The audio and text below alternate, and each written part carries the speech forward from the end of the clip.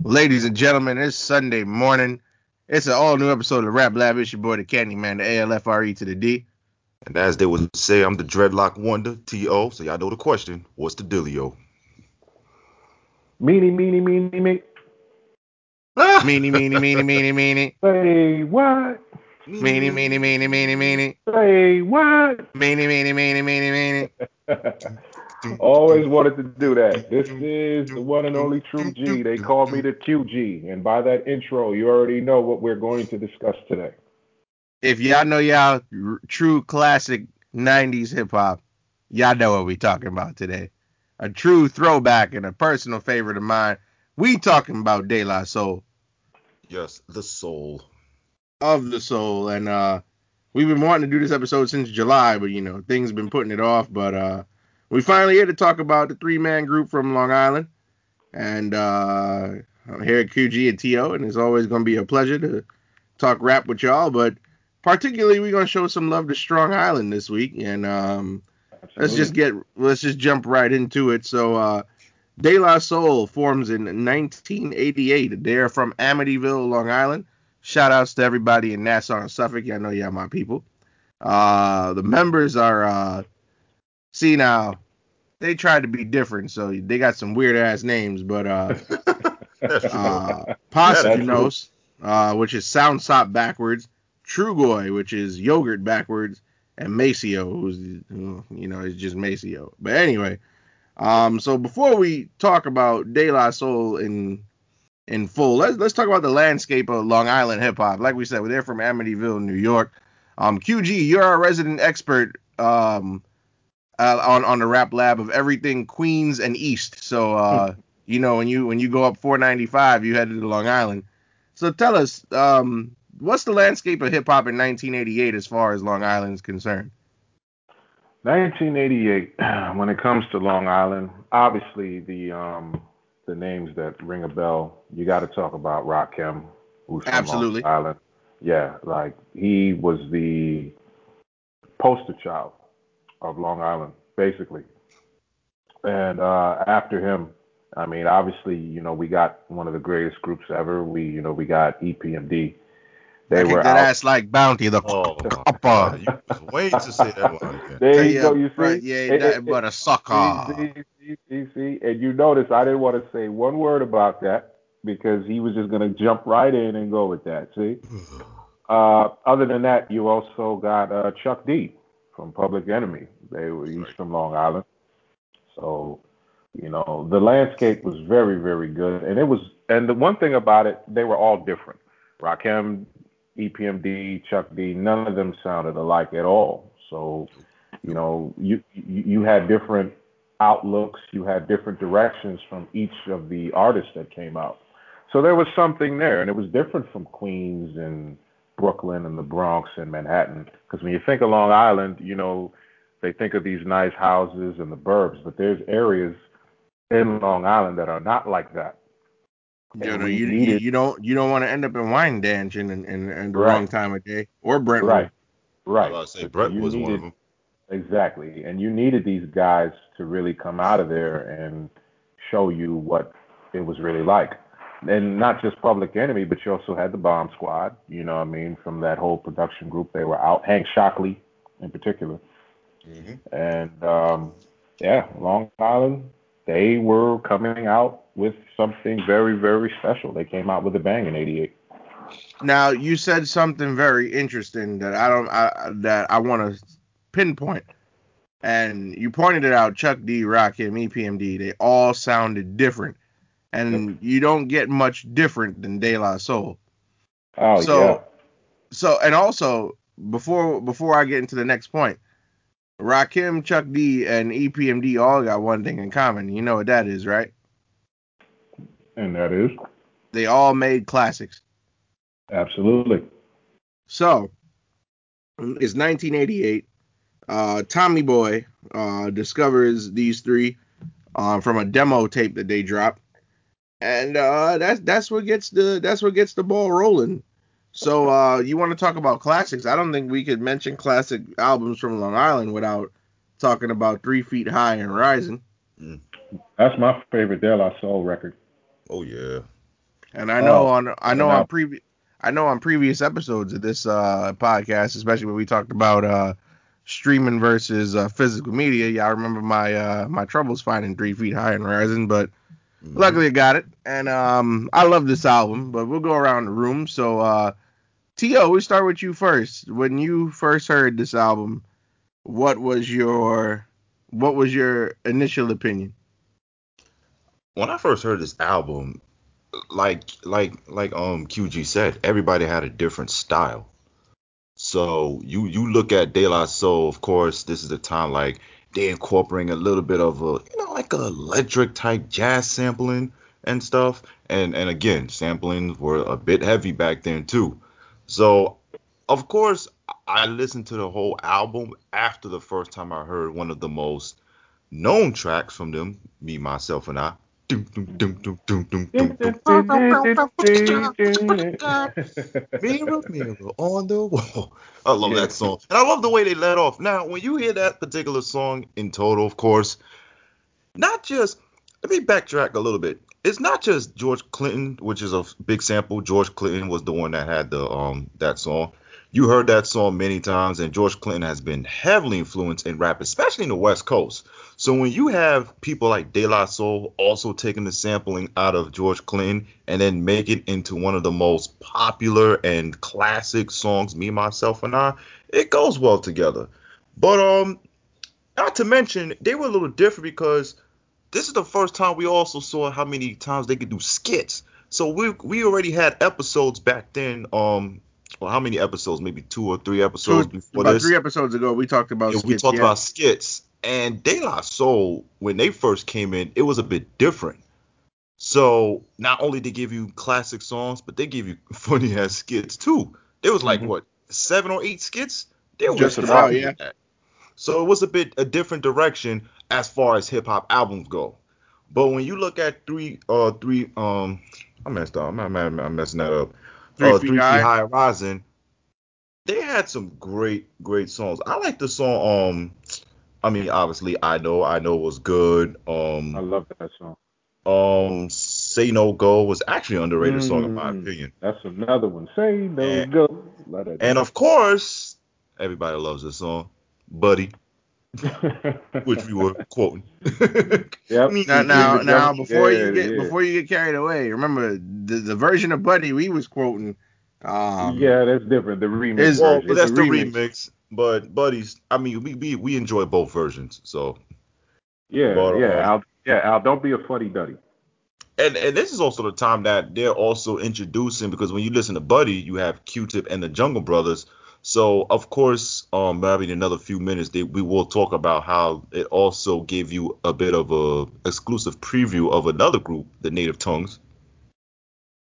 So we'll get into that as well. But 3 Feet High Riser was a hell of a great start for De La Soul's catalog. I love it. Even the skits, I love it. Hmm. All right, QG, your opinions on the first album. Oh man. What also attracted me also was the cover. I mean, you got this bright yellow, you got the flowers, and Whoever made that cover was on LSD. I'm convinced. well, I mean, De La Soul has been labeled the hippies of hip hop, Yeah. and again, this album has been ranked number one in a poll that they did for 1989, and Rolling Stones magazine heralded this as the one of the 500 greatest albums of all time. And it opened up to the Daisy Age, which we will talk about later. But much like T.O. said, Me, Myself, and I was the first song I ever heard. And they already sold me with the George Clinton Parliament Funkadelic sample. And just their direction, this album is so positive. There's no killing, there's no, crazy drug use. There's no violence. It's just these Yeah. guys painting a picture of a world where everybody could just have fun. And that's what made me a fan of it. They're just young kids having fun. And T.O. mentioned the sampling. You've got Hall and Oates being sampled. You got Johnny Cash being sampled. You got Steely Dan. That song I know is one of my all-time favorites because Yes. of the Steely Dan sample. And, when you're a fan of other music and you hear it incorporated in the genre that you love the most, it sells you in. And one thing, too, about this album, these guys have a serious sense of humor. Like, those skits are so funny. Like, if I remember, isn't a little bit of soap? A little bit of soap is on that. A little bit of Yep. soap. And I heard that song before on another song. That little piece, a little bit of soap, and then they just flipped it and put it together, talking about people washing under their arms and using deodorant. I said these guys are fantastic, and also the camaraderie with the Jungle Brothers and Q-Tip, because they said it before. A Tribe Called Quest and De La Soul are like a match made in heaven. It's like looking into a mirror. You got, they dress the same. They bring up the same things in music, and it was just so good. Say No Go is another favorite of mine. Transmitting live from Mars. We're going away from this earth. You know what I mean? Potholes in My Lawn. That's another good one. I mean, this album is just so good. It's definitely one of the greatest albums ever, and it was just so different from anything that was going on. Yeah, and like you said, when I heard it, the immediate thing that came to mind was you could tell these guys were having fun. Mm-hmm. And yeah, their sense of humor through all the skits, and then some of the songs are even funny because Jennifer taught me. She taught me all right. And plug tuning was cool too. I feel like plug tuning don't get as much love as it should. Yeah. But no, the album was great. And like you said, there's no and it's funny because the album dropped in '89, and in '89, look what's going on in '89. You have NWA running rampant. Oh yeah. Yeah, all this gangster rap is taking over, and here you have three guys from Long Island just kicking back and having fun. You know what I mean? And like That's you said, right. there's no drug talk, there's no violence, minimal drug use, and these guys, and if you notice, there's no parental advisory sticker on the album. It's clean. Clean. The Squeaky entire clean. album is clean. Yep. And since we oh yeah, and since we talk about It's cool. It's cool. It's cool. That's actually one of the members calling. Yes, we're talking about you guys. Yes, De La Soul. We're talking about you. I wish Who was that? Plug tech two. Plug two was technology. calling. Nah, technology, man. But where was I? Yeah, so since we talked about Q-Tip, by the way, we're not gonna edit this out. I'm gonna just leave it because it's funny. But Yeah. Because Plug two was calling. What's up, Plug? anyway, because we talked about Q-Tip and we talked about the Jungle Brothers, why don't we talk about Native Tongues for a second? Love them. So the Native Tongues Posse is a large collective. For those who don't know, it's made up of the Jungle Brothers, A Tribe Called Quest, De La Soul, Moni Love, and Queen Latifah. Am I missing anybody? Black Sheep Well, and Chi Ali were part of it you too, I got believe. Black Sheep, Chi Ali. You got Leaders of the New School was also part of it. You have so many affiliates that were down with that group, man. Oh yeah. Did you guys mention Moni? Yeah, I Yeah, you mentioned mentioned Moni. Moni. You mentioned Moni, right. Much love to Moni in the middle. Yeah, it was just a huge collective group of great talent. And their most famous song happens to be a lot of people say Buddy, the original, but I'm gonna go off and say the Buddy remix was their most famous song. Oh yeah. Love it. Love it. The video. And for those of y'all who the intro went over y'all heads, the meanie say what? That's I the Buddy love that remix. part. Yes. Just the way that they all blended together. Because let me see. You got De La going in. You got Jungle going in. Queen Latifah and Q-Tip trading a couple of bars. Moni went in with hers. I mean, it was just. And the video. Talk about the video, man. Like, what were they doing? They were just skating around, running around, and you see the outfits they wore. Oh yeah, and it's funny you mention the outfits because one of the trademarks of the Native Tongues, and they even say this in the Buddy remix. One of the Jungle Brothers says it. They wear black medallions, no gold. What that means is, at the time where everybody in hip hop was wearing jewelry, um, they were wearing wooden Africa pieces around their necks. Yep. Mm-hmm. That's So right. they were really really different. And before that call interrupted, what I want to say about 3 Feet High and Rising also before we continue on Native Tongues, it just came back to me. Y'all talk about the George Clinton sample. Y'all realize they were the only non-West Coast cats at the time sampling George Clinton? Yeah, that's crazy because it was strictly a West Coast thing, and to have an East Coast group use it, I know they gained heavy respect. Like, oh man, like this Because sample, this is dope. with the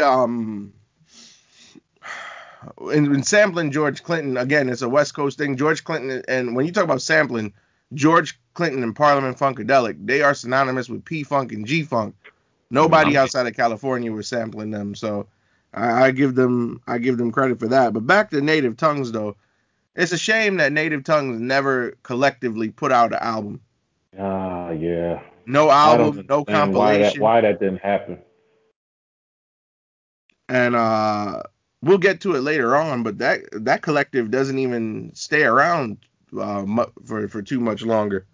No, Unfortunately, and then no. that was a big group too, and they were Oh, really conscious. They were really, and it's a whole togetherness of conscious lyricists. And you know what's funny? Go ahead, QG, before I no, continue. I'm sorry. Yeah, and even though we didn't get a compilation album, they did work together on their separate projects. Like you would always have features, like Q-Tip would always be on a Jungle Brothers project or a De La Soul project, and you would still see them. I think, and I'm glad you brought that up. I honestly feel the tribe was the glue of the native tongues Hmm. because they were able to bring everybody together and work with people on their respective projects, those tribe albums. That's And it's true. like and the very first, and I know I might get off topic a little bit here, but the first Native Tongues collaboration I ever remember hearing, I was listening to the Jungle Brothers Black is Black, and when the track first Mm, starts, Q-Tip comes on board. He's like, "Yo, man, I'm Q-Tip from A Tribe Called Quest." yep, That's So, true. he was the first. That was his appearance. yeah, but yeah, but it's a shame, man. They never really dropped anything. And Yeah. Busta Rhymes, because leaders of the new school wanted to be in native tongue so bad, and it always aided Busta. He talks about it in interviews. It always aided his soul that they never officially made it. Let them in as members. Yeah, yeah. Even today, currently, you've got Most Def down with them. You got Common down with them. You got Black Thought down. You got Nas down. Like they are the children of this group, and they always respect and mention it. Like there was actually a ceremony done to embrace and invite these guys to carry on that legacy of the native tongues. I thought that was really cool. Yeah. But like I said, it's like a whole big conscious family. Yep. Yeah, and like you could, and then there was spit off groups because once De La Soul splintered off, a lot of people will say that Spit Kickers or it was a spinoff of Native Tongue. So, Mm. but yeah, man, they got a bunch of classic collabs. Black is Black, Buddy, even the song Description off 3 Feet High and Rising features Q-Tip. Oh yeah. Oh yeah. So, That's so that was just awesome. And plus, it worked out so good because all of them are not from the same place. nope. They're from Uh, different parts of the globe, and to come together collectively with a belief is beautiful. You got Jersey, you got England. Jersey, Queens, England, Come on, you Long can't get Island. no better than that. Long Island. Oh Yep. man. Yep, I because think I think Moni Love is from I England. think I think Dilla at one point was like a outside help for the native tongues later in his career. Yeah, because Jay Dilla was a part of The Q-Tip's Uma the UMA, Alma. Yep. yeah, a Yes. production team. So that's correct. But back to De La though. And it's funny we mentioned on 3 Feet High and Rising the sampling. The sampling is what got De La Soul in trouble on this album as well. Unfortunately, yes. Yeah, the '60s band the Turtles sued De La Soul because of they didn't get permission to use the song "You Showed Me" as a sample in the track "Transmitting Live from Mars." And it's funny because the Turtles didn't even write that song, but they sued him. Yeah. Shame on you, Michelangelo, Raphael, Donatello, Leo. Shame on I you didn't guys. say the Teenage Mutant Ninja Turtles, you fool. No, but I mean, you said the Turtles. That's the only Turtles that I actually acknowledge. So, all right. And QG, you had said something earlier when we first started talking about 3 Feet High and Rising. You mentioned the Daisy Age. You want to tell us a little bit about what the Daisy Age is? Sure. DAISY is actually an acronym. It stands for the inner sound, y'all. And because of that, the fans were so quick to call De La Soul hippies, and which upset them, by the way. it got them mad. Like they did interviews saying that this agitated them a lot, and it kind of stigmatized them. It put them in this box because it's like, okay, you're this, but you can't be anything else. It's like we're stuck in this character. Like we can't evolve into other things. People expect us to just keep talking about the same thing, the Daisy Age, all happy-go-lucky, peaceful, and everything like that. And I believe what they really wanted to do was give us something different because this is who they are as artists. It's an artistic expression. We don't have to be gangsters. You mentioned that earlier with what was going on in 1989 with NWA. You also had BDP. You had all these political groups, and a lot of these groups, was bringing up violence and bringing up what's going on in the world. De La, to me, was trying to take us away from all the negatives and all the craziness that was going on in the world. Yeah, I definitely agree yeah. because And you look right, like you mentioned the NWA. They talk about F the police. You right. gotta fight the power from Public Enemy because you got social issues going on. But it's like it's almost like what off topic of what D Nice is doing in DJing. Like how we're going through stuff right now and how he's sort of like pulling that away to give us like some positive times with his Good whole point. DJing, taking us to the classic records that he's spinning, of course. So that's how we officially feel about De La Soul too. I feel Absolutely. the same way. I felt like they were trying to give us like, look, we know what's going on in the world, but let's try to let's cool down a bit, get happy a bit. We still gonna be aware of what the issues are, but hey, let's give you like fun type of rap music. Hmm. And I, I guess partly because they were frustrated as being labeled as hippies. Their second album is a much darker, like De La Soul is Dead is That title so. really, really got me going. I said, "What? What do you I mean you're never dead?" understood that particular title at first. I'm like, what the hell happened? I, You guys just came out. oh So man, two and this, years later, yeah. after 3 Feet High and Rising, you have this happy-go-lucky, free-flowing, fun album, and then you turn around and have a much more darker album. And let's break it down about how dark this thing really is. The album cover is the Hmm. first thing you notice, and the album cover is a tipped-over pot of daisies, and as you hint, the Daisy Age is a tipped over pot of daisies, and the daisies and the dirt is all over the place. The daisies are dying. So Mm-mm-mm. they basically Hey, wanted to kill off the same movement they started. that's right. This is Also, art right here. This is art. also, I want to go on and say that the intro to this album, in my whole humbled opinion, is the greatest intro in all of hip hop albums. You can say that. Yeah, ain't nothing wrong with that.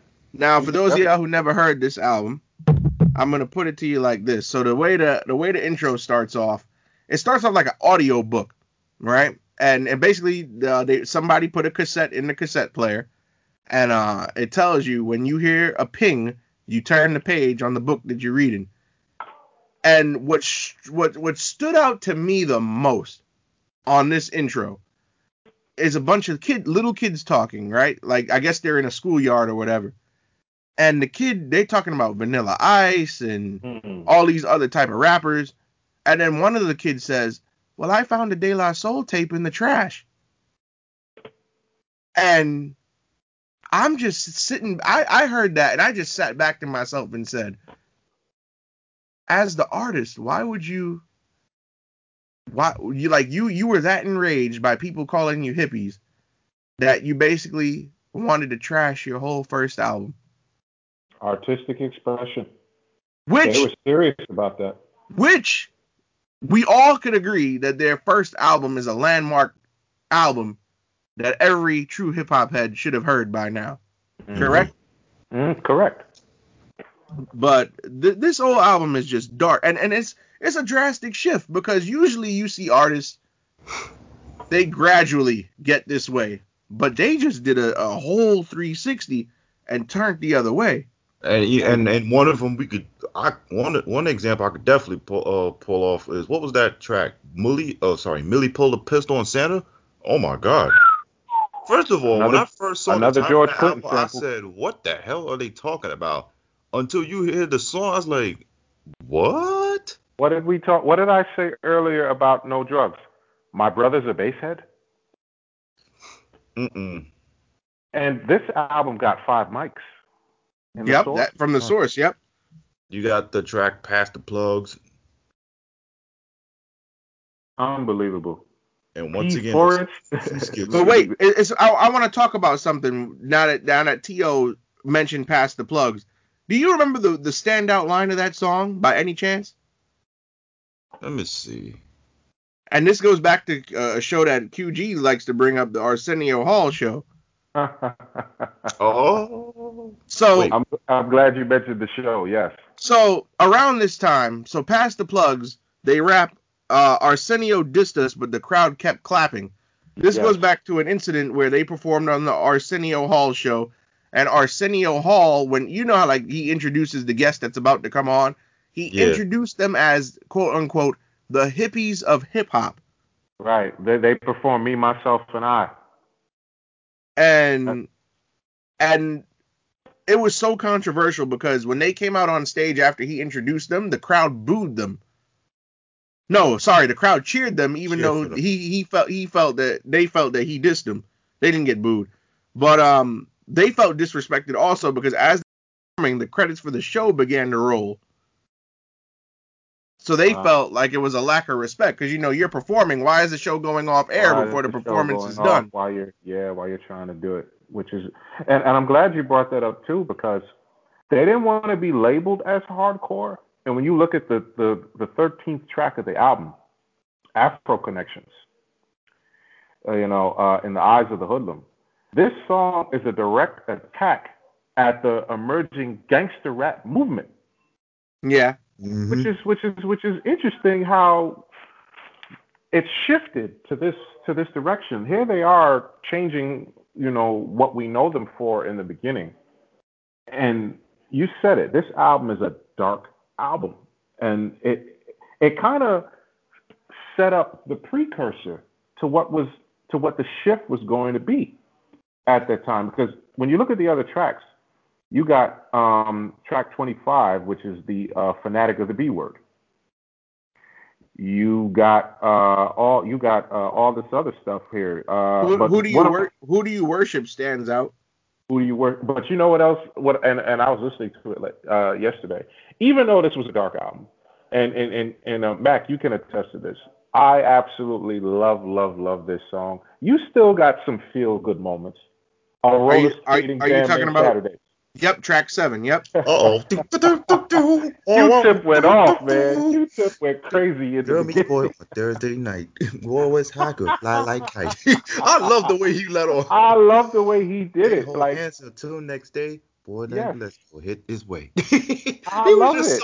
Even the video, he looked so calm and like, I'm just telling the story.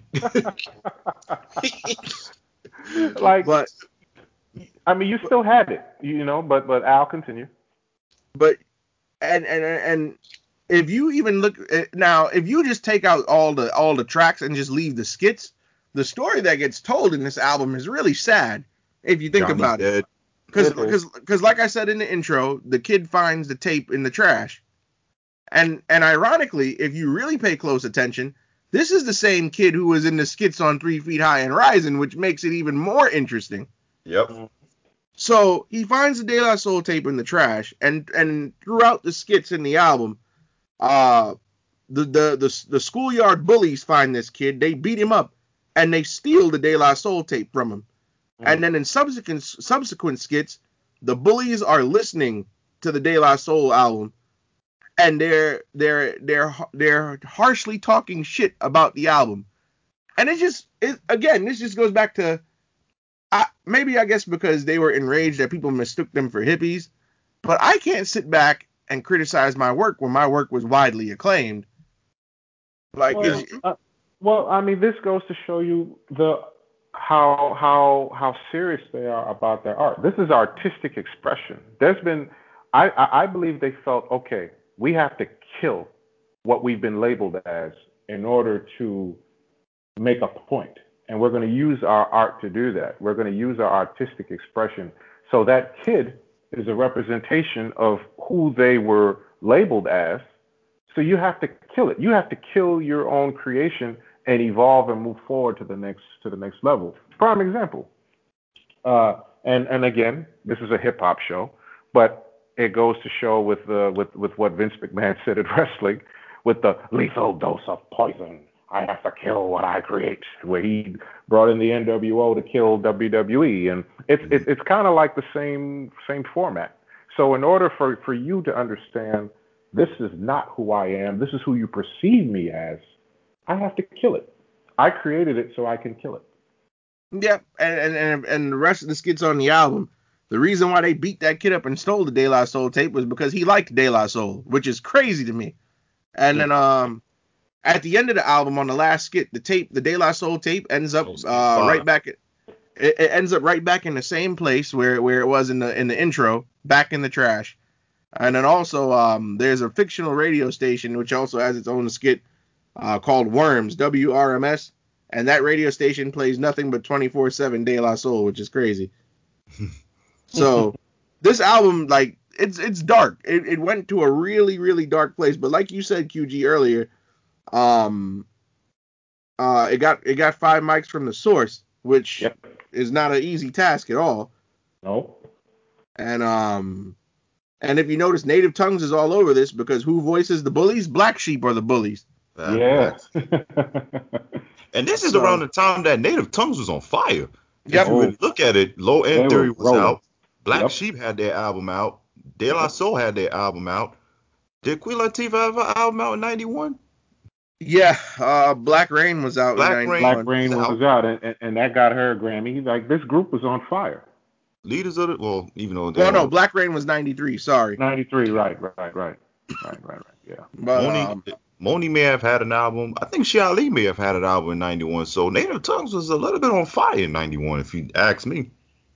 But yeah, man, De La Soul is dead. Real turnaround from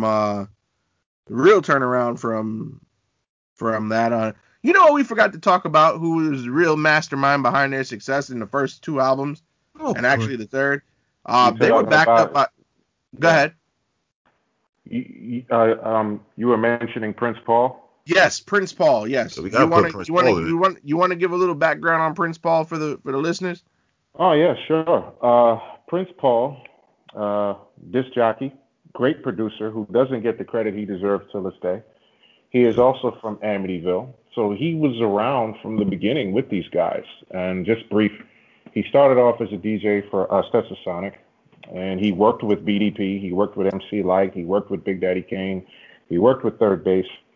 He was there from De La Soul's debut. He pioneered a lot in the hip hop production, and he was just a great producer, and he has a resume and a good track record.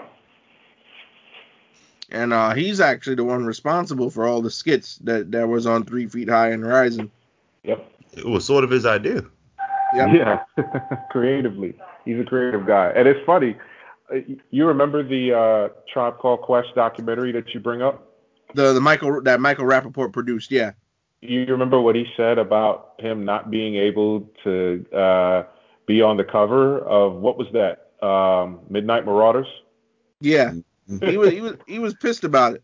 That was bad. Yeah, man. Like, come on. Like, you had everybody else, but you didn't have Bro, him on there. I to this day still don't know how Puff Daddy got on the cover of that, and they left Prince Paul off.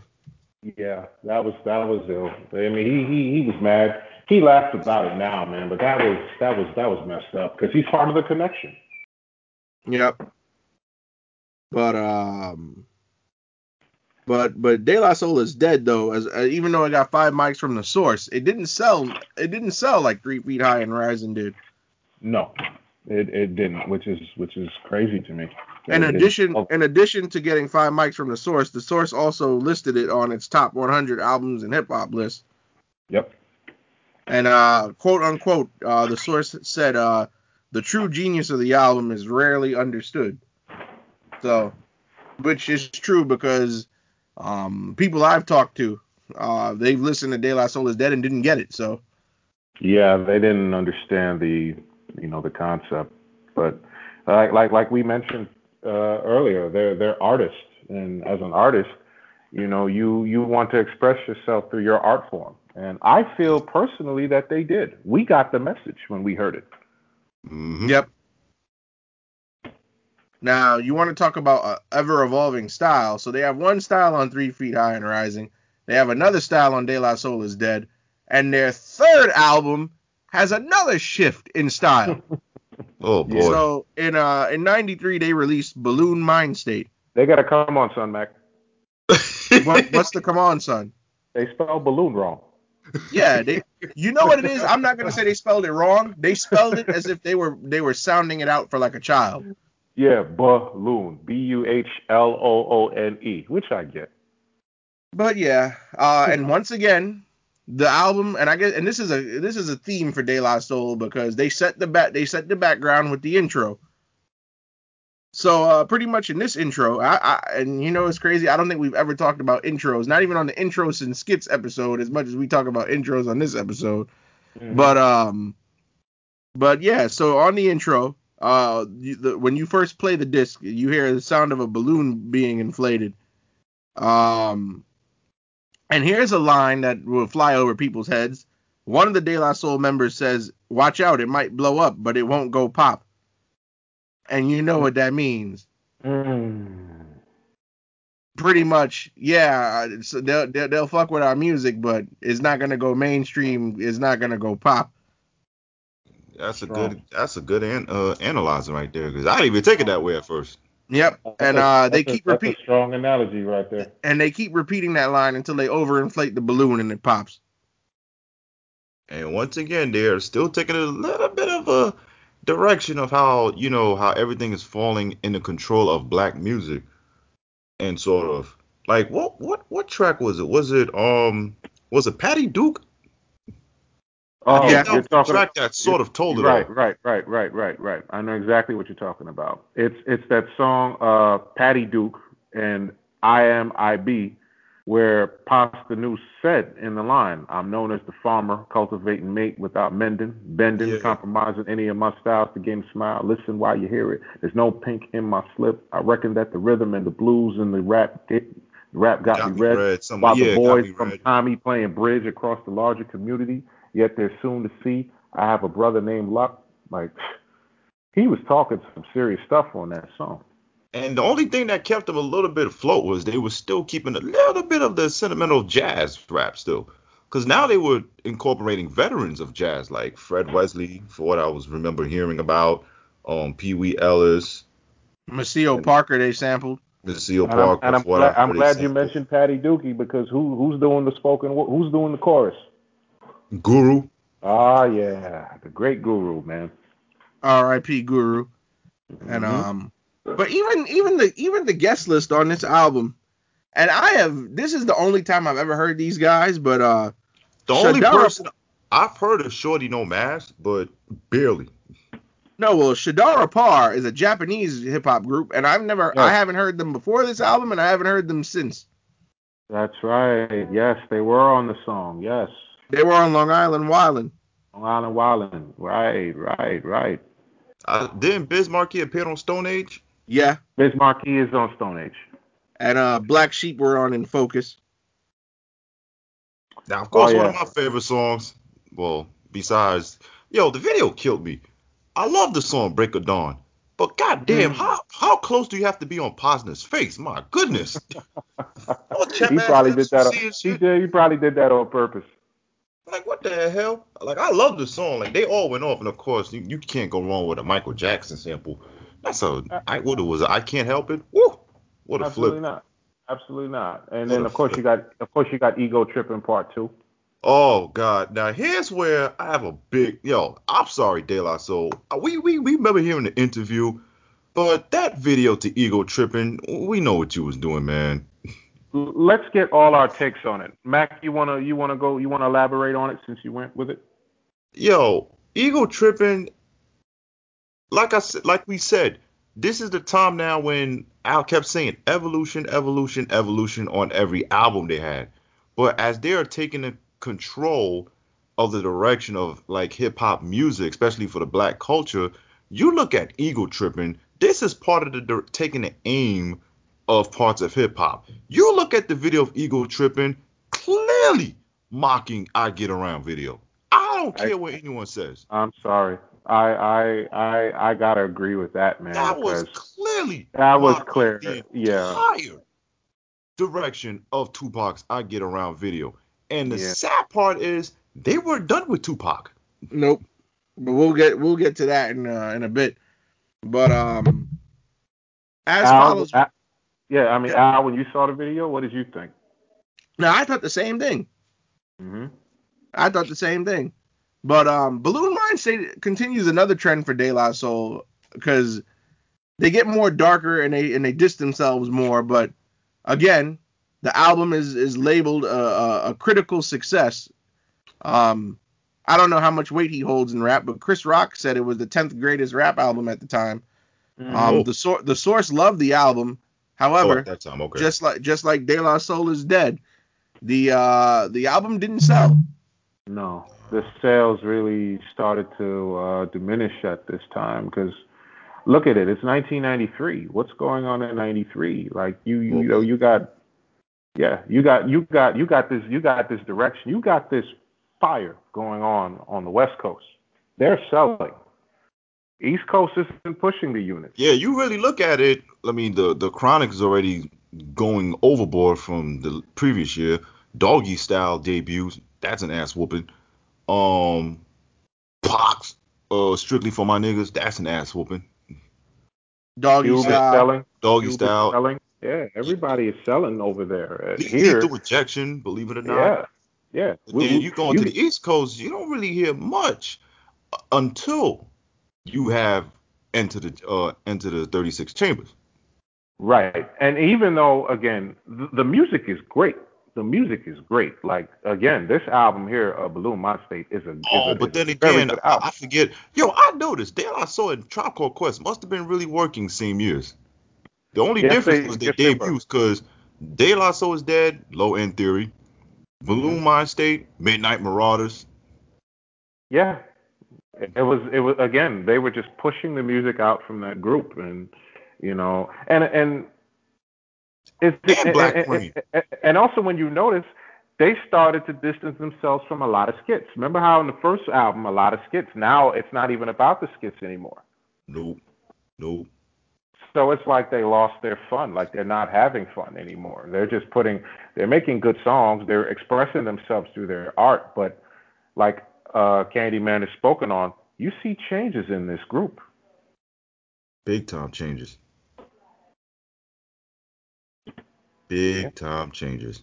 I mean, Dave has a problem. Seriously.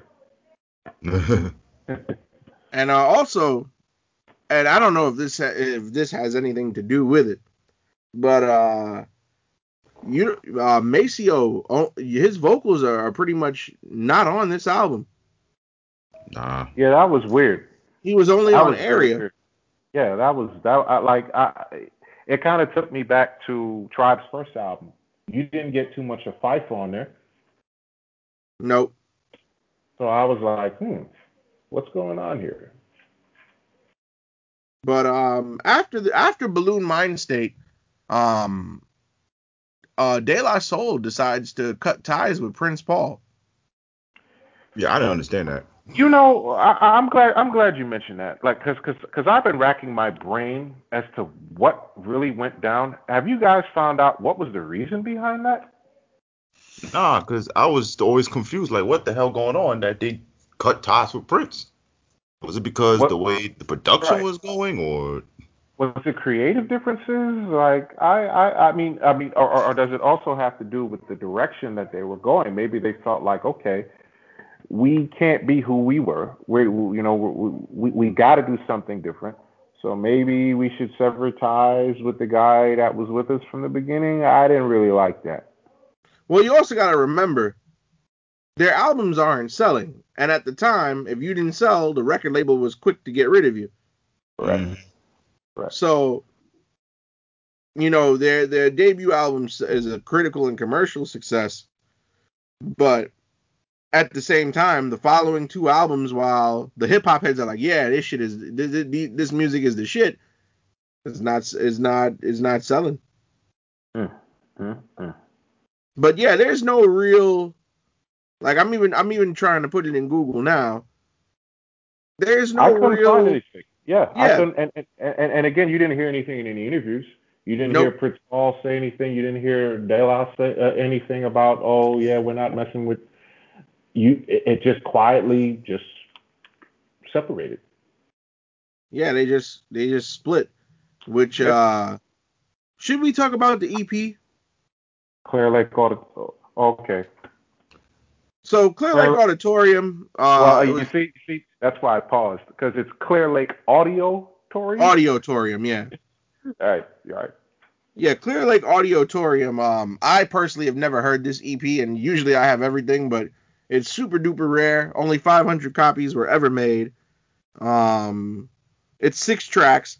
Most of the tracks are edited versions off of Balloon Mind State, except for Shfem Seas, which was the only original track on there, which was a collaboration with them and Tribe and Sticks and Stones and Grandmaster Caz and Tito of the Fearless Four. My God. Mm. Mm-hmm. Now that's a posse cut. But What a name, right? Whipper Whip, LA Sunshine, and Superstar. Where do they find these people? But yeah, Clear Lake Auditorium is very rare. Yeah. Apparently you can't even buy this. It was a freebie that Tommy Boy was handing out. Tommy boy, Tommy boy. Ooh boy. Well, yeah, we'll get to Tommy Boy in a little bit, but Mm-hmm. um, yeah, 500 copies. It's very rare. I haven't even attempted to look this. Let me look this up on eBay real quick, since y'all know I'm always hunting for stuff. See how man, expensive I this didn't is. even know about this either. I didn't even get a chance to. I didn't even get a chance to like. Well, I mean, again, I heard some of it. I didn't get to hear all of it. But as far as I the didn't even know they production even goes, had an EP in between. JD, JD was one of the producers. And, Okay, and for those that need to know, we that's are good. talking about Jay Dilla. Yes, Jaydee. Hmm. So we want to clear that up. I mean, you got Spearhead X, you got DJ OG. I mean, it got good reviews, but commercially, like we've been talking about, it just wasn't. It just it's it's an EP. You know what I mean? It's an EP. So I don't know what more you expect with EPs, especially at this time. Well, you used. There's no CD listing for it, but you on vinyl use $112. Damn. It won't be me. Hmm. So that brings us to 1996, which I've previously gone on the record to Oh, state that boy. it is my favorite year in hip hop. 96. Now there's a lot that we got to cover with Tribe here. So first off, 1996 they dropped Stakes is High. Again, this is their first effort without Prince Paul. Oh boy. Great And album though. Great album. and Yeah, but again, as it follows the trend, the album is great, but nobody bought it. Mm, mm, mm. Critically, some people will say that this is their best album lyrics wise. Oh, And lyrically they went crazy. like you said, Stakes is High, the title track, produced by Jay Dilla back when he was known as JD. Yeah. Mac, I know Uh, you want to talk about track number 3, don't you? Shout out to Chicago. Shout out, yeah. I know you, man. hold Go on, ahead, before Alfred. before you, previous episode, wait, two before he episodes. gets into it, I just gotta say one thing. Go ahead. It's the soul with the daylight. Ding, ding. I still want to know why they edited it out when he called Greg Louganis bitch ass. I thought you said gay ass. Oh, I thought he said bitch ass, but but shout outs to Common who was busting everybody ass on NBA Live back in '96. Word. That's true. Only Common will bring that up. Only Yep. Common. Common. Hey, and again, he's probably one of the kids of the native tongue. So getting a chance to come on here and do a song with De La, I know that was a dream come true for him. When we look at Stakes is High and stuff, this is another evolution. Not only that, that they shifted direction, the jazz rap is dead. It's gone. The jazz rap is dead. Now it's totally different. And now now they really getting upset at the hip hop community. And this is and it's funny that they brought Common because Common almost had a similar state of mind and I Used to Love Her. Exactly. So Creatively. you look at Stakes is High, now they sort of like criticizing the hip hop industry. Like now we getting more women in the mix. You got R&B cats trying to be hip hop and everything. You got people still bragging about this and that. So they really going off. Now, when we look at this album, of course they trying to get into the now they trying to fit in the part like, yo, now we're gonna change it to the part that I'm gonna be lyrical too. Like I'm gonna be super lyrical. And they actually changed a bit. Super They MC. went dark lyrics, but they Mhm. were also mocking once again the hip hop community.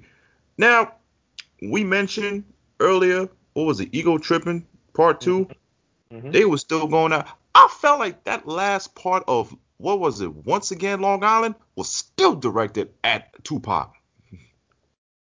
You can say that. I mean, when you look at this album, first of all, De La Soul did most of the production, They did. which was different. And I mean, look at it. You got Dog Eat Dog. You got Grapes. Down syndrome. You got Baby Baby Baby Ooh Baby, which sounds like a Steve Hightower in the Hot Top song. Uh, and again, you got Most Def on here, Big Brother beat Yep. featuring Most Def, which is it's another one of the kids. How do you guys like your steak? Rare, well done, because this Well done. steak, this steak was I gotta say this steak was well done, but it needed some more sauce. Yeah, because like I said, like I know I'm sorry if I'm like going off on a rant, but Jesus Christ, they were pissed at the hip They hop were community. very angry. Well, You hear the aggression in their lyrics. not only did they piss off Tupac, who answered them, and against all odds is the funniest shit because Tupac said that one of the members of De La Soul looked like quote unquote looking like Larry Holmes, all flabby and sick. I was like, yeah, that's For And fucked when you up. look at the members, who's he talking about? I He's thought he talking was about talking about pasta news. Oh man, I thought he was talking about Dave, but I guess Posnes does. Mm. he's. I mean, and again, I've done my research. They said that they met Pac and they told him, "Oh man, we love you. We would never say anything about you." And remember, Pac shouted them out on Me Against the World. Yes, he did. Uh, He shouted them out on Old School, where he's like De Yep. La Soul was putting potholes in the game. So when this happened, and there's a situation that went down with Tretch. I believe what I read. There was a show going on, and apparently Naughty was supposed to get on next, but De La did not want to leave the stage, something to that accord, and a fight broke out, like an argument or something ensued. And you already know. All you have to do is tell Pac something about, hey, you messing with my homeboys, I'm gonna come at you. And on the Machiavelli album, on the song Against All Odds, he threw that in there as an ad lib. Look at De La Soul. But he also said, ever since Be Myself and I, y'all been garbage since. Right. He said it on an unreleased track, on an unreleased diss song. He's went at their head. And again, when I felt like once again, first of all, they didn't even spell it like ONCE. It was like WOUNCE. That's another come on, son. But when you say stuff like, what they say? They said they'd rather be hoes like that male MC who walk around like they got nuts and use the tits and ass like a crutch. Man, the underground's about not being exposed, so you better take your naked ass and put on some clothes. I still felt like that was directed at Pac again for the I Get Around. Because what was he doing? He didn't have a shirt on. And you know what's funny? Naughty by Nature also got mad at them for things they said on this album, too. That's right. They were very upset. What was that song they had when they mentioned something about "So Are You Ready to Die," which was mocking Biggie's rap album? I can't remember which one it was, but they mentioned the part about "Ready to Die." They were freaking all over the place. Anybody that said anything about gangster rap was Pac's enemy. Mm-hmm. And De La, unfortunately, were a part of that. And you know, another big thing that you remember how we talked about, they were backing off from skits. Al mentioned this earlier. Stakes is high. There's a theme here, which is the group is concerned with what's going on with rap and hip hop in general. You guys remember the first track. I'm glad you're bringing this up, because the first track confused me, because why are they talking about BDP Criminal Minded? You see? Mm-hmm. That's the thing. And again, like, according to De La Soul, they said this was the first time they heard influential rap. Criminal Minded was that album that did it for them. That's why you probably heard it in the intro. It was like an introduction to how they got into the game. And then on the song Stakes of High, they, like, your man Dave, he was just sick of everything. He was like, I'm sick of bitches shaking ass, sick of talking about blunts, sick of Versace glasses, which I felt that was directed at Biggie. Sick of what he said, sick of name brand clothes, sick of army video bullshit look tracks. What's going on? Cocaine you got the and crack, which brings you got to blacks. You got Mafioso going on. You got the Versace. You got all they talked about it. Look at track number 9. Rappers with their sickening raps. That's another direct to Biggie, in my opinion. Long Island Degrees. You got a redneck saying why he hates rap music. He said, "There's now, listeners. I'm only quoting something, so don't hit me for dropping the N-bomb." But the redneck says, "There's no music in rap. It's just a bunch of N's talking." Mm-hmm. That's strong. That's very strong. And this is a year of good music, and you see they're criticizing it. And but here's another thing. But here's another thing I want to throw off. You know how De La Soul changed, but we forget Tribe Called Quest also changed their style too when Beats Rhymes of Life came. Yeah. They were getting criticized as well by Pac and a couple other people, yes. Because the messages in the De La Soul album about criticizing gangster rap, Tribe was doing the same thing. Yep. And this album is particularly weird because they also talk about O.J. Simpson on a skit, which I didn't understand. And then the outro, I guess they were asking somebody where were they when they first heard 3 Feet High and Rising, and the track cuts out before the person could give their answer. So they taking jabs at themselves once again.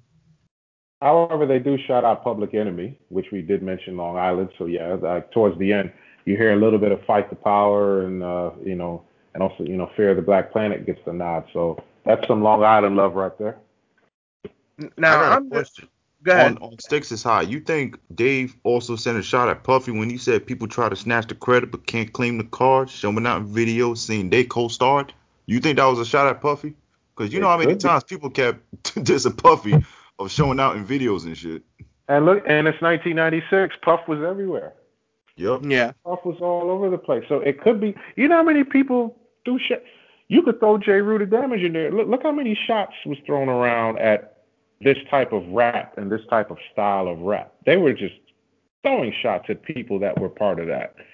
Even people from their own East Coast was dissing East Coast. I mean, Biggie against J. Rule and all that stuff. Well, we know that part. But Mac, you want to talk about the song "4 More," don't you? With Janae. Come on. Oh, I God. know you want to talk about that song, Why I don't want to talk about that song? you? Because you're a Janae fan, ain't you? I mean, you're the one that mentioned it on Oh the yeah, other episode. yeah. Come on. You can have these That was similar different. swimming. Yo, the way Pause let off that third verse made me laugh. and you too, Mac. I mean, Al, you want to talk about track number 11? Track 11 on Stakes is High. It's so wheezy. What does that got to do? Oh, come on, man.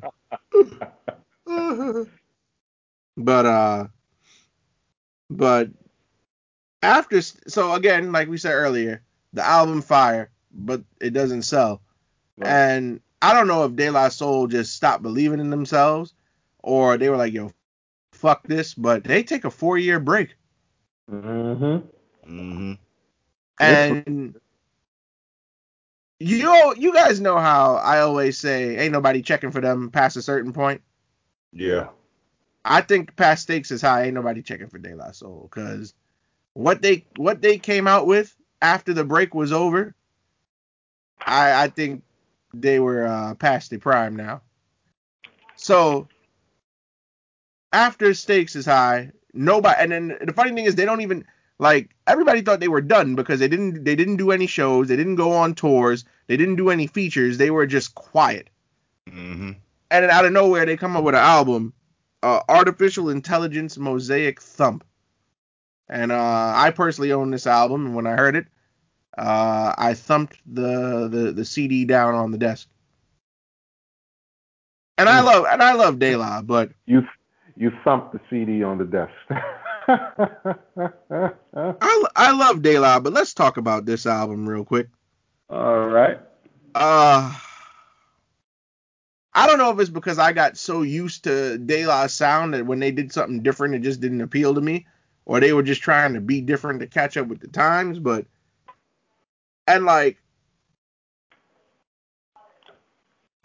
however, I don't like this album, but the album got nominated for a Grammy. It did. It did, and they did most of the production. I enjoyed the features.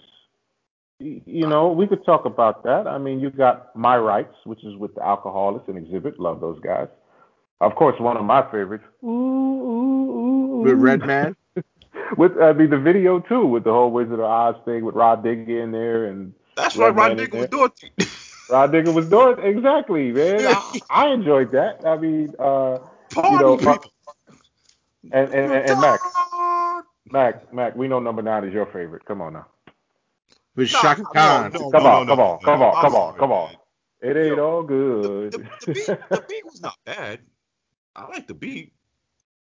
What was up with the video with the car wash? I mean, I guess that was a homage to the car wash. I guess Rolls Royce. And Al, you're not fooling anybody either, man, because you got the Beastie Boys on there, and you got the song Words from the Chief Rocker. Oh yeah. Now where the hell did they find Busy Bee Starsky from? Did they go to the Met Foods in Harlem? Oh boy, here we go. What? Here we go. What? That's where Busy Bee Starsky used to hang out, at the Met Foods in Harlem. Oh man, you know what's funny? And it's funny that you mentioned because De La Soul were the only ones who produced it. Prince Paul was somewhere out of nowhere producing that. Yeah, they hooked back up with Prince Paul for one but track. But only for one track. Yeah. It was good to see him, though. Good to hear him on there. Me, personally, this album was all right. To me, I agree with Al. I feel like they were trying to catch up on time or still try to prove, do they still have it? But I think when you look at the year 2000, it's definitely a different direction, man. It's so different. How many rappers from their era when they came out, when they made their debut, was still making music and still rapping. Not much. I mean, not much. Exactly. You know what I'm saying? So Yeah, by this point, yeah. 80s rappers were pretty much quiet. The only person you could say was, I wouldn't say around the era, well, even though they the same time they came out, was LL Cool J, and that was just the GOAT album. And the album debuted at number 9. It sold 81,000 in the first week.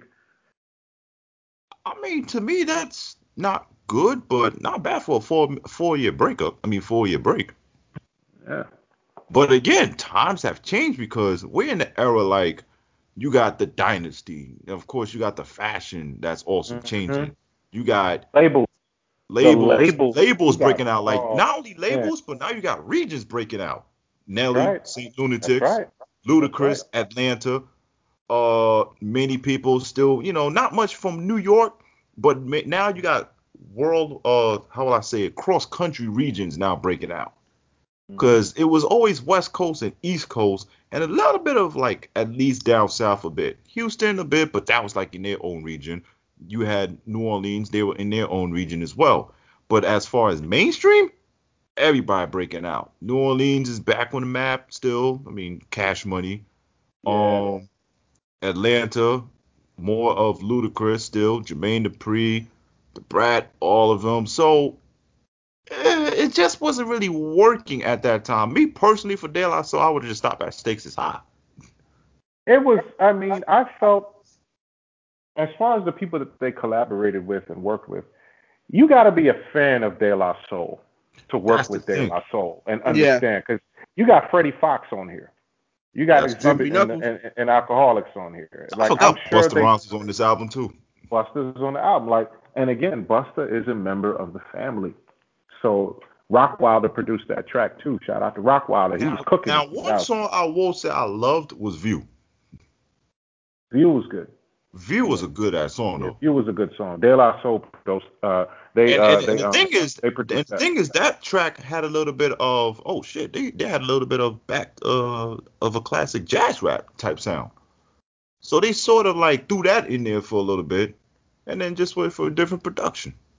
Yeah, it was kind of But like another but I resurgence. guess you could say it was like a good look to see them. It's how I'm going to, it's almost like times has changed. Like really times has changed. So De La Soul just couldn't fit in that era. It's almost, I'm not going to compare this to you know who that came back from Welcome Back, but Welcome back, welcome back, welcome back. I'm back. But Smiling with the bright sweater and come on. ugh, that damn Mr. Rogers shit. Mace, what the hell were you thinking? And I don't know, like, did Puffy come out with an album in 2000? I know he came out with Forever in 99. Black Rob came out with the Love Story and Say not Love whoa Story. in Oh 2000, yes, yeah. Say Whoa. So times is rap is mixing up now. But Thanks also, a lot. they break away from the trend because they're outside of the intro. There's no skits on this album, That's Nope. true. They didn't have a skit. and they get out of that dark, gloomy attitude that they were in for so long. I think it's because of that gap they took. Like they took that long break to kind of reflect and rest and get their creative juices flowing again. And yeah, it's always good to do that, to get out of that dark place. I think that this break really helped them personally. Creatively, we get what they were trying to do, but like you guys mentioned earlier, they should have like given it a break once they peaked. You guys feel they peaked at Stakes is High? Ah, I think that was the end of them creatively. yeah. Mm-hmm. I feel this. I agree with the soldier there. Yeah, yeah. I And agree too. then after that, another artificial intelligence another artificial intelligence album, Bionics, comes out, and that's in December 2001. And the artificial intelligence series was supposed to be 3 albums, but thanks to Tommy Boy, um, the third one never saw the light of day. And again, you look at this album, and This album had a lot of features though. Mm-hmm. Boy, did it ever. Ooh-wee. Baby Fat with Devin the Dude. I'm like, what? Fat. It's nothing but a Now, little now baby one fat. track that made me laugh because I did not expect these. I didn't expect this collaboration was De La Soul and Be Real. Peer Pressure, yeah. It's Be Peer Real and pressure. Jay Dilla. Yeah. Zilla was on it too. But Be Real, it just I can understand what we do for love with Slick Rick, but Be Yeah. Real, Mac. Cut it out. You wanted to what? talk about Slick Rick, man. You want to talk about Slick Yeah, Rick. yes. Produced by Megahertz. Yep. Mm, Megahertz produced that track. I mean, I look think at this, CeeLo man. was also on that album, if I'm not mistaken. CeeLo? Yeah, he might have been on Yes, that yes. album. Held Down. Held Down was the Held song. Down was the track. Yeah. CeeLo was on there. Yep. I love Baby Fat for two reasons. Oh, One because the song and was a ode to larger size women, and the other reason yes. is because D Unit took it and made a, made a parody of that song. I thought That's that was amazing. Yeah, but again, what are we talking about here? When this came out, it came out in 2001, and this is and the best part about it, it came out on T.O.'s favorite rapper's birthday. who is that and what day Oh is that? shit! It did come out on December 4th. Sean Carter was born. I forgot it came on. It came out December 4th. It sure did. Yeah. Tommy Boy, in conjunction with Warner Brothers, they dropped this record, and it's interesting because you see growth among the members. They're not kids anymore, obviously. But what Nope. stood out for me was Pasta Noose, where he spoke about fatherhood, religion, being famous. And then the track with Slick Rick that you mentioned, it's a hilarious song, but it's about puberty. It's about sex. And just the direction that they went here. Now you have something different. It's like you watch these guys grow up, and now they're in a different mood and in a different direction. You got like you mentioned, Peer Pressure with Be Real. Shout out to Be Real. It's American, which is a song here. Pawn Star, which is a song here. Yes.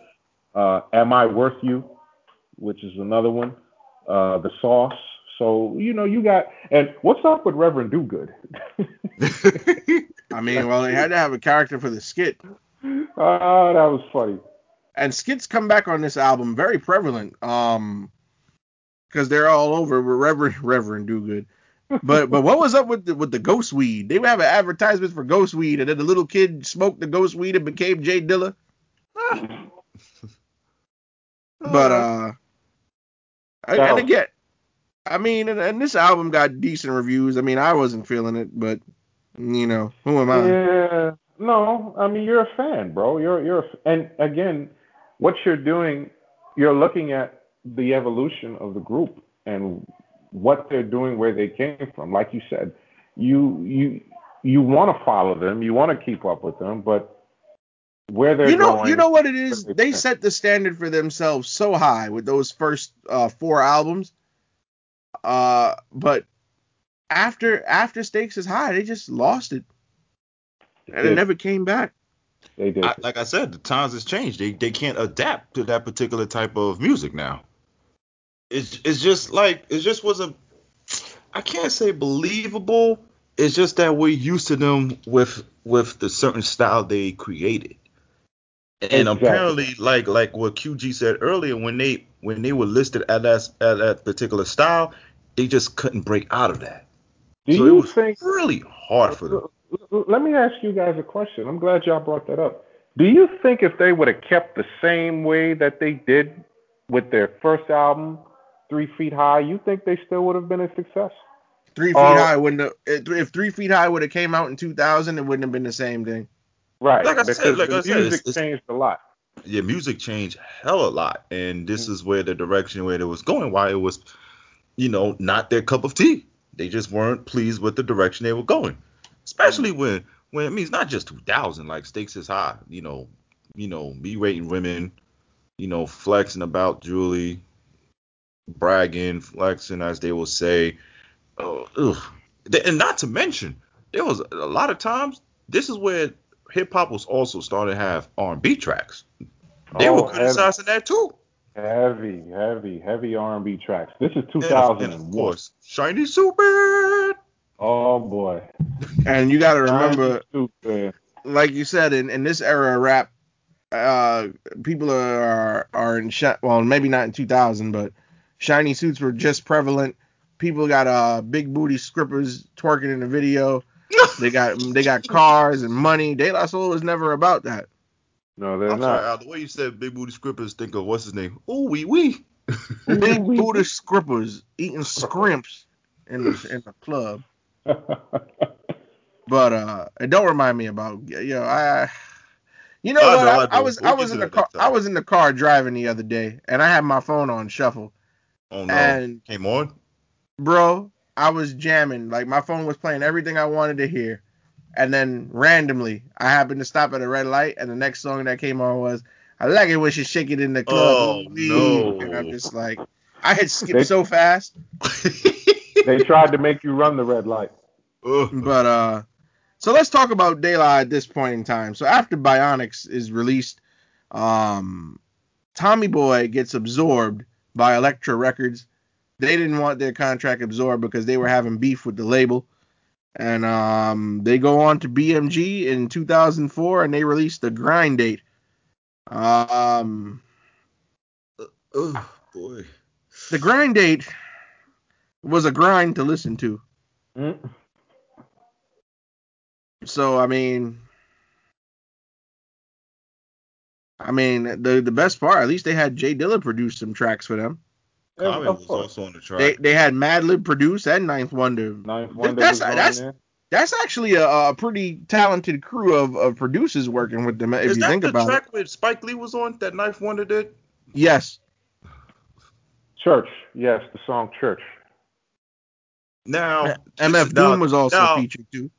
now, Be Real on the previous album was a bit of an interesting moment, but how did De La Soul and Ghostface I got a better question. How you get Flavor Flav on here? That's a very Well, good question. boy.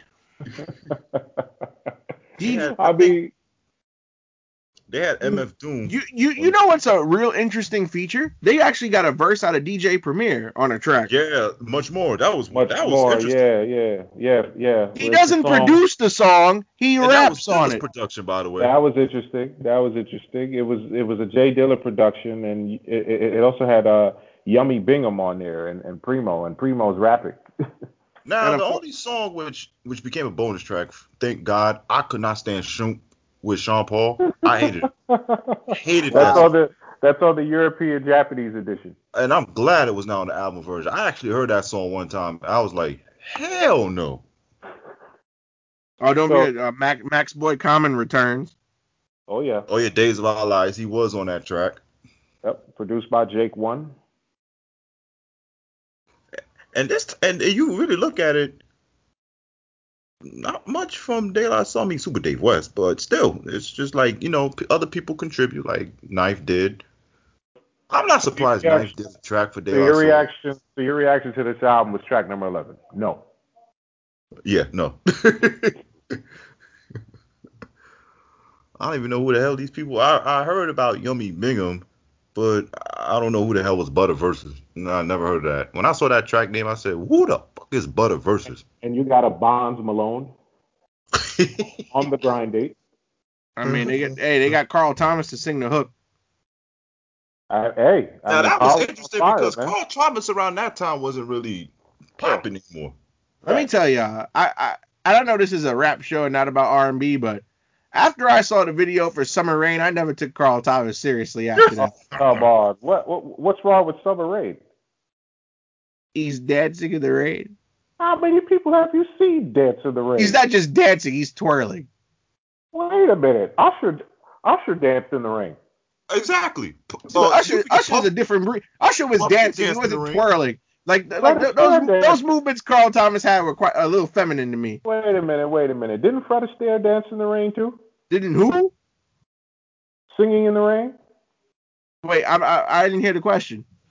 Didn't Fred Astaire dance in the rain too? I'm singing in the rain. Come on, what's wrong with But the rain? that's a different time. That was in the 50s and 60s, Wait man, a when it was minute, but acceptable Puffy to did do. the same thing too. Puffy Now, did it. How many times did Puffy dance in the rain? now you know how I feel about Puffy. Don't get me started. Oh, come on, man. A lot of people dance in the rain. Are you kidding me? But yeah, and but on the grind date, once again, De La Soul, what do? They start attacking hip hop again. Yeah, Look they at did. now. You look at 2004. It is really changing. What do we have? Well, besides Nuthead Mace, but what the hell did we have back then? In Let's see, 2004, 2004. I mean, you had Urban Legend. you had was it in 2004? Nah, the previous year was that one. Oh, 2003. I He mean, he '03 had was the a one with fire he had the year. Linkin Park one. He had Yeah, the I mean, Linkin you had Park. people. Yeah, what was that? Collision Course. Yeah. Yeah, Collision Yeah. Course. 50 You know, was I don't already count. established. Yeah, 50. Yeah, 50 took a break until the next year. Yeah, Well, '04. college dropout. Oh, yeah, College Dropout. We can't forget that. Eminem's encore. Ugh. You had Streets Disciple by Nas. Yeah. I Kiss think of you Death had. by Jadakiss. I think we had Jeff. Young Buck album came out. Oh yeah, that's right. It did come out in '04. Red Light Right. District by Ludacris. Yeah. It The was a Hunger good. the Hunger for More or Lloyd Yeah. Banks. That's when G. 2004 had a little bit of a Kumsa And type then of you year. and then you had Tikal Zero by Method Man. Uh, Yeah, And that year. Crazy. Urban Legend by T.I. yeah, of course. That was like the biggest one of them all. Yeah, it was a great album. Yeah, Snoop Dogg, Rhythm and Gangsta. So 2004 was a crowded year. Yeah. And Didn't Hip Hop come that same year with that yep, all and garbage tipsy? QG's rap father LL had the definition. Yes, That's he right. He did. did have the definition. And It's my guy called Cameron had Purple Haze, Ching Chung ugh, Magahaya, Chow Mein, garbage. Boo. Just Pow Pow, garbage. Boo. yeah man, I'm Just Yao Ming. garbage. Boo. Boo. And the Beastie Boys to the Five Boroughs. That's right. They did release it. Well, they did release an Oh, album. and the Roots also had an album, The Tipping Point. So 2004 was crowded. It Is was that the all over track where the they had Don't Say Nothing? That is correct. Yo, do you know what the hell he said? I still don't know what he said. I don't know what. I don't even think Thought knows what he said. Don't say nothing. That's the You're only thing right. I remember. He didn't say nothing. That's the point. I forgot about The Beautiful Struggle by Talib came out that year too. Oh yeah. Yeah, That I was a good album too. And the greatest D12 album with the greatest D12 song on it, My Salsa. My band is the greatest What you talking D12 about? song. My You salsa. crazy. Yes, My My band Salsa. is what he's talking about. Oh, There come he goes on. disrespecting the Spanish community. I'm not. No, that's what they said on the song. I'm not disrespecting nobody. Eminem actually said it towards the end of the song, but come on, Al. That's not the greatest D12 song. It was funny, but Thank it's you. not That's the what I'm greatest. saying. I'm like, that's the first thing he could think of is my salsa. My Salsa. Okay. So let's get back to this album. You guys know that the Grind Date was reissued by BMG. Yep, in 2014, 10-year anniversary. Which I don't understand how an album that wasn't a classic gets a reissue, but hey, what do I know? Mm. Now here's interesting. 1 year later, in 2005, De La Soul wins a Grammy. Which is amazing. Finally, they win a Grammy. But they win a Grammy for being a featured act. They collaborated with Gorillaz, who were popular at that time. Love those guys. Yeah, Feel Good Inc. won a Grammy for best pop vocal collaboration. Shout out to the Gorillas. But yeah, after that, they stay quiet once again. They take a long break, and people seem to think that they're done again.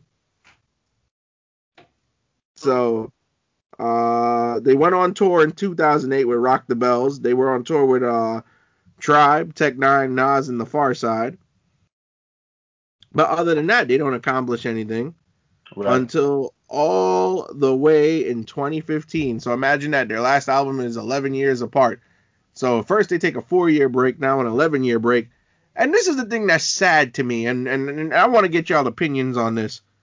They had to create a Kickstarter to help fund their next album because they're not on a label at That this was point. sad. That made me very sad for them. So pretty much for those of y'all listening who don't know what Kickstarter is, it's similar to GoFundMe. Pretty much you're asking for donations. So they asked for donations to make another album. They did make $110,000 in under 10 hours. Yeah, they had some heavy support. I remember when that Kickstarter came up, people were donating money. I'm not gonna lie, I donated money. I gave them $15. Yeah. You I jumped donated. in on that. I jumped in on that too. I donated some because, we love those guys and the way that they were being treated, and to have to do this to get another album out, it's just disrespectful. And the album that was a result of that Kickstarter campaign is called "And the Anonymous Nobody." It was released on August 26, 2016. But again, there's no steam in this album. T.O., your boy Pete Rock does production on this album. I mean, Pete was just helping. Wow, just helping. But the album does. Well, boy, I'm not saying the way of like he was just there just to get money. I'm just saying like, and I'm not surprised because I could see De La doing the Pete Rock track around that time. Yeah, the track is called "Memory of." Yeah. Us. Estelle is featured on it. Now, But go ahead. I mean, Pete Rock around that time was also doing a lot of like shifting around a bit back in the scene a bit too. I mean, not mainstream wise, but like underground wise. True. If you really look at it. I mean, look at the year. I mean, this is a huge gap. We're in 2016 with this album. Now here's the thing about this album. Look at the guest list. We have 2 Chainz, David Byrne, Estelle, Snoop Dogg, Jill Scott, Pete Rock, Rock Marciano. And the thing is, this album was actually reviewed very positively to the point where it got nominated for a Grammy. The hell is What a 2 lineup. Chainz? Yeah, in 2017 for Best Rap Album, nominated for a Grammy. Now think about this, and this is the thing that blows my mind, right? This album is by a group that has no record, that's not on any record label. They have to ask the fans to donate money so that they could pay for studio time and to pay for features and producers. The album debuts at number 12 on the charts and gets nominated for a Grammy. So this is weird. There's no label backing this thing, not even an independent. And then it's still mind-boggling that fans had to donate money for this album to even be in the process of being made, and it goes on to get nominated for a Grammy. Isn't that amazing? I felt like they were just toying with De La Soul with that Grammy thing. I just felt like they was like, that's Well, De La I don't Soul. think they was toying with them because remember in 2005 they won the Grammy. Yeah, but this is like past their prime. Where was this when we had like I De La agree Soul with. was dead? I Or understand where Mac is coming from. It's Well, like you also got to remember the Grammy Awards have had a long history of being biased and wrong when it comes to hip hop. That's partially it too. Because look how many great rappers never won Grammys. Biggie never got one. Tupac never got one. Nas to this day he was nominated for one because Life is Good back in 2013 was nominated for Album of the Year and didn't win. So, and look how long it took Nas to get nominated. So, I mean, you got to understand the history of the Grammys have not been kind to hip hop as a whole. So how the hell did Hard Knock Life 2 get a Grammy of all things? No, We and know you also got why. to remember. We know why they got it now. You know why? And again, this is why Jay-Z didn't go, because he didn't like the fact DMX wasn't nominated, and he sold the same amount of units as Hard Knock Life. But look how commercial Hard Knock Life is. And I bet you they did that based off the Andy sample too. They didn't even Of care course. about the album. Of course. They don't did that based off the Andy sample. Because They that can't song fool me. was used so much, played so many different times. Like for me, to see them get nominated, I was happy about that. I didn't expect them to win. But what really did it for me too, with this album, we mentioned it earlier, Candyman, you said it about streaming versus purchasing. This album was streamed 2 million times in the first week. Mm-mm-mm. You know what's funny about that? And I feel it sold 21,000 copies in the first week. So you see the difference here? I was just gonna say that if streaming didn't exist, this album wouldn't have went nowhere. And I feel like I agree. because again, and I said this back on all the way back in the archives on the streaming versus physical media episode. You pay one price monthly to get access to over billions and billions of songs. So I would rather pay. Most people, not me personally, but most people would rather pay the $9.99 a month for Apple Music or Tidal or Spotify and just stream however many times rather than pay $15.99 for the CD. So yeah, I feel like if they were trying to just sell the album and they never put it on a streaming service, the album wouldn't have went nowhere. But it's also funny because we talk about the Grammys. De La Soul won a Grammy, but they didn't win it in the hip hop category. They got it on the best pop collaboration category, which is crazy. Mm-hmm. It's ironic. It's ironic was this around the same time when Tribe released their album and had like? Yes, Tribe also had their last album in 2016. Thank You for Your Service. We got it from here, which I think is a classic. It's a great album. Conrad Tokyo. Who won the rap album for that year? I'm gonna tell you right now. It might have been Drake. Nominees and winners. Let's see. Rap album. Rap. Drake won. Yeah, I think Drake won. Yeah, Drake won with Views.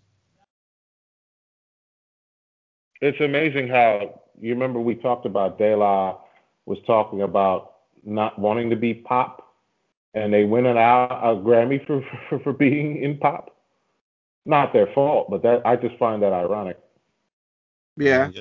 Like I said, times has changed. It was like, damn, we're stuck. I mean, the album itself. I mean, I heard the album and I actually no, I'm wrong. Drake didn't. No, Drake won for best album overall. Best rap album went to Chance the Rapper. Oh. Coloring Book. Okay.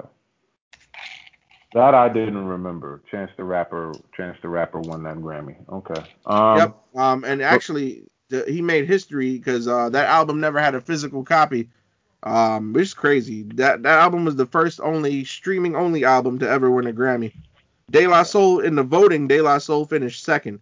But look at the field that they had to compete with. Exactly. They finished second. They finished higher than DJ Khaled, Drake, Schoolboy Q, and Kanye West. So I don't think that's anything to be ashamed of. Exactly. Compared to from the 80s, to where they started. Yeah. From the to early where they 90s, started. Yep. The voting had Chance the Rapper winning. De La Soul was the runner-up. DJ Khaled had Major Key that year. Drake had Views. Schoolboy Q had Blank Face LP, and Kanye finished last in the votes with Life of Pablo. Where he belongs. Wow. And you know something? I'm glad you mentioned the Life of Pablo because Petey should sue him. Oh my God. Here we go. He should sue him, yeah. But De La Soul actually the Kickstarter album, The Anonymous Nobody, it got some great reviews. It did. No, I mean the album itself, listening to it, I enjoyed, Pain with Snoop Dogg. I enjoyed Pain was good. Pain was good. And again, Greyhounds with Usher, which is amazing because we mentioned Usher earlier. Usher. Usher. That's Usher. Usher, right. Rock Marciano I like Rock Marciano, and to see him on the track, the name of the song is property of spitkicker.com, which is an interesting title. It was good to hear that. Little Dragon is on here too, which is with the song called Drawn. It blew my mind that they collaborated with 2 Chainz. Yeah, but didn't 2 Chainz collab with Tribe as well? Yeah. Ain't that something? But it's crazy because I give Chainz credit for respecting the older culture for that. I give him credit. No, yeah. I totally give him credit for that. And it's crazy because this album went from a project that they needed donations to make possible all the way to getting nominated for a Grammy. Unbelievable. And like Mac said, there's a group from the 80s. They started in the 80s and they were able to compete with Kanye West and Drake and DJ Khaled. Like that's crazy to me. Crazy. And you would have thought the way that went, I didn't expect Chance to win. I thought it was gonna go to Drake or Khaled. Especially with all the keys. I got the keys. Well, you also got to remember that was the year Drake was trying to be West Indian, talk about control. I can't stand, and you know what? I can't stand the new record he got now with Popcorn. Twist and turn. Shut up. Yeah, Drake, aka The Lost Identity. Yeah. It's not popcorn. It's popcorn. Popcorn. I said that. Popcorn with extra butter. It's popcorn. You don't want to start that, do you? Don't do it, Al. Don't do it. No. Don't do it. Come on, man. You know that culture, man. It's not popcorn. It's popcorn. What you talking about, popcorn? Oh no. What did blasted you mean, popcorn? Oh man. Shout out to Poppy. Popcorn is one of my favorites, though. But there's some recent news with De La Soul. I don't know if y'all know, but they've been signed to Mass Appeal Records, which you know is owned by Nas. This is Nas showing his love and respect to the group, man. I love that. Thank you, Nas. Here you have somebody who was a fan, who was in a position to help guys that he loves and respects. So that's why he did it. Now, for the fans out there, and of course from the emails we get in and the correspondence, and even people we know that listen to the show that talk to us about the show, usually we'll bring up albums and songs, and people will go on Apple Music and Tidal to listen to what we talk about. But the unfortunate thing with De La Soul here is that you really can't go and listen to their discography because it's not on Apple Music, it's not on Tidal, it's not on Spotify. And I touched on this way back in the archives on our streaming episode. Tommy Boy won't post their music. Mm-mm. What now, Al? Put this out there for the people. This is where we get to the meat and potatoes. Can you tell everybody what's the deal with De La Soul and Tommy Boy? Because there's been some things with the streaming services as well. Like there was a big debacle about they were on there and they got taken off. Like what is the deal here? So back when streaming services first started, their music wasn't up there because Warner Brothers Records, there was language in the contract that stated that the samples that they used were only cleared for physical distribution, meaning CD cassette, right? So from there's nothing they could do. Upon Tommy Boy, because Tommy Boy had given their catalog to Warner Brothers and they bought their catalog back. So Tommy Boy owns it once again. And they were very briefly in 2019 on streaming services. However, they were De La Soul was only getting 10% of the revenue from their music that was on the streaming services, and they were unhappy and a lawsuit broke out. And 10% is nothing, especially when a song is streamed, the artist only gets pennies on the dollar. Nas, Pete Rock, and Questlove have all called for people to boycott anything from Tommy Boy. De La Soul has been trying to get the rights to their music. They've been unsuccessful so far. Back in April, they said that they were negotiating again, but those negotiations fell through. And and that's been it. And Tommy Boy been around forever. Look at the rappers and the artists that were on Tommy Boy. Wasn't Coolio on there? Nori on there? A couple other people. And all of those music and all that music is up on the streaming service. Mm-hmm. But yeah, De La Soul, they've been trying for 3 years now to get the rights to their music so they could put it to the fans, but they won't. So if you go and search them up, the only thing you'll find is the Kickstarter album, and that's it. You won't find 3 Feet High and Rising. You won't find De La Soul is Dead. You won't find Balloon Mind State Stakes is High. Like nothing. You don't, and it's sad because that's great music, and I feel like the legacy of De La Soul is key to the late 80s and early to mid 90s. Like, Agreed. It's true. and It's I true. feel like, and you know, it's all a business. Like Tommy Boy could care less about educating the culture, doing things for the culture, and educating the hip hop fans. And I feel that us being here is important for that very reason, because it's basically it's like they wiped De La Soul off the face of the earth, pretty much, which is not fair because De La Soul are legends. They have a legacy, and it's just fucked up in my opinion. Like, why would you only give them 10%? Like, Come on. All and that and I hard work they did. 10%. and I'm pretty sure fans want to hear this music, Oh, yeah. and not just their fans. I'm pretty sure there are people who want to be put on to the music or who wouldn't mind being put on to the music that are just not going to get the opportunity because Tommy Boy, they're just being sons of bitches. Agreed.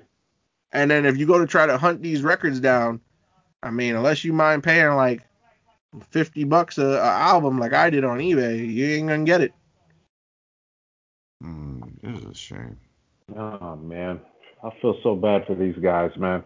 Especially with 3 Feet High, like you said. That's an important piece of the hip hop culture. That's a landmark right there. That album belongs in the hip hop library with Illmatic and Fear of a Black Planet and all these other classic albums, man.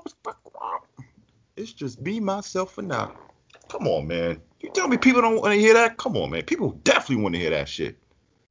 Well, you know what's funny that you mentioned that? Did you know that the Library of Congress added 3 Feet High and Rising to the National Recording Registry? As they should. They labeled it as a recording that is culturally significant. Good. That's right. They have no That's choice. right. As they should. Give them The United States government honored that album, but we can't hear it. No. And what does that tell you? That's so horrible. Nope. Yep. The government can get it right, but the labels? And the government, for the longest while lately, they ain't been getting shit right. Mm-mm. So, and the National Recording Registry is not just hip hop. The National Recording Registry is anything on audio.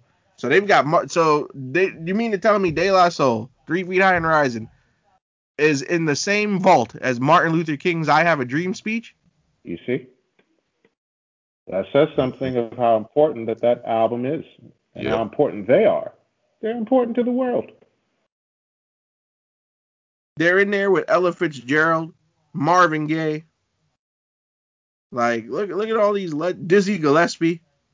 You know, I don't know if you guys remember this. You know, I believe it was their website or their Twitter or something. You know, they put all their albums together that you could have downloaded for free. Yeah, and they got sued over it. Yeah. So the people that jumped on it early was able to get all of their stuff for free. Yep. Wow. Oh yeah, I remember that incident. Yeah, it was a big deal. And then they did an interview with Sway in the Morning. They discussed that whole thing that went down. I was like, wow, man. They were really getting shelved. And it's a shame because that album is a classic, and unless you physically own it, or I mean, I'm pretty sure you could like search the tracks up one by one on YouTube. But see, the thing about it is, I doubt anybody's posting the skits on YouTube, and the skits is what make that album. I looked it up recently, and they got it in playlist form, but some of the songs are deleted. Yeah, and it will say delete video too, by the way. That's the thing. Wow, look at all these people they're in there with in the National Registry. Barbra Streisand, David Bowie.